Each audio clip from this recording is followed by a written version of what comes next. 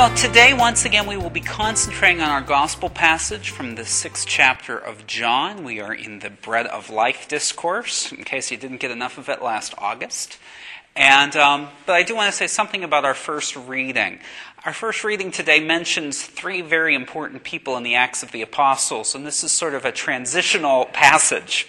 Yesterday was all about St. Stephen. Tomorrow is about Philip, and Friday is about St. Paul. So that's what we're getting at there. We're sort of transitioning from the time of the early first 8 chapters or so of the Acts of the Apostles, concentrating in Jerusalem, now moving out to the ends of the world. There's a phrase, seeing is believing. And the Bible sometimes seems to support that and sometimes seems to say, no, that's not the case. And I present to you 2 quotes from the Gospel of John, one which we hear today in this passage. Although you have seen me, you do not believe. And from 2 Sundays ago at Mass we had, also from the Gospel of John, blessed are those who have not seen and have believed. So, is seeing believing? Not in this instance, apparently. We who are here today have believed.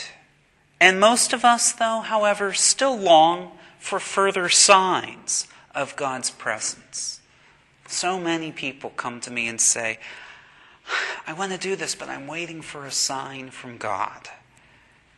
Sometimes we receive those signs, but sometimes we don't.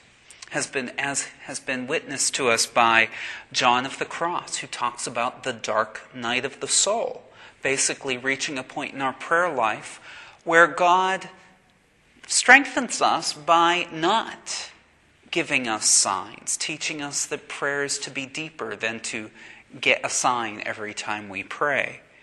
Or Mother Teresa, who we learned after her death went a very long time in her life without receiving any signs from God.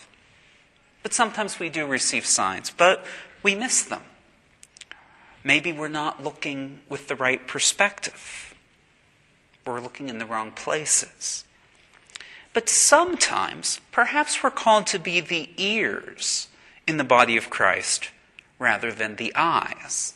St. Paul famously told us in the 12th chapter of the first letter to the Corinthians that it takes many parts to make the one body of Christ, and not everyone is to be an eye.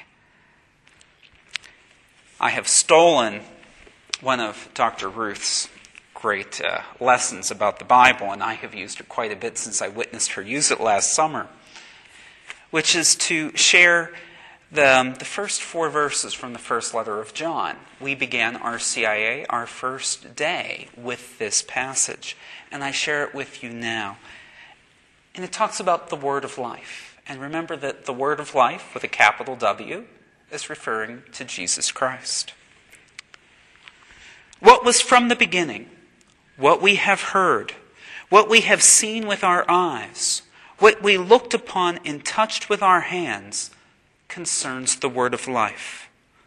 For the life was made visible, and we have seen it and testified to it, and proclaimed to you the eternal life that was with the Father and was made visible to us. What we have seen and heard, we proclaim now to you, so that you too may have fellowship with us. For our fellowship is with the Father and with His Son, Jesus Christ. We are writing this so that our joy may be complete. The Johannine community, talking about what they have seen and heard, that they are called to share it with us, so that we come to believe, and we share what we see and hear with others. And so sometimes maybe it's not seeing signs, but hearing about the signs that others have seen. Let us bolster each other in our experiences of Jesus Christ, the Word of Life and the Bread of Life. That Word we receive at Mass every time we come as the Word is proclaimed. And that bread of life that we take into our bodies every time we celebrate the Eucharist.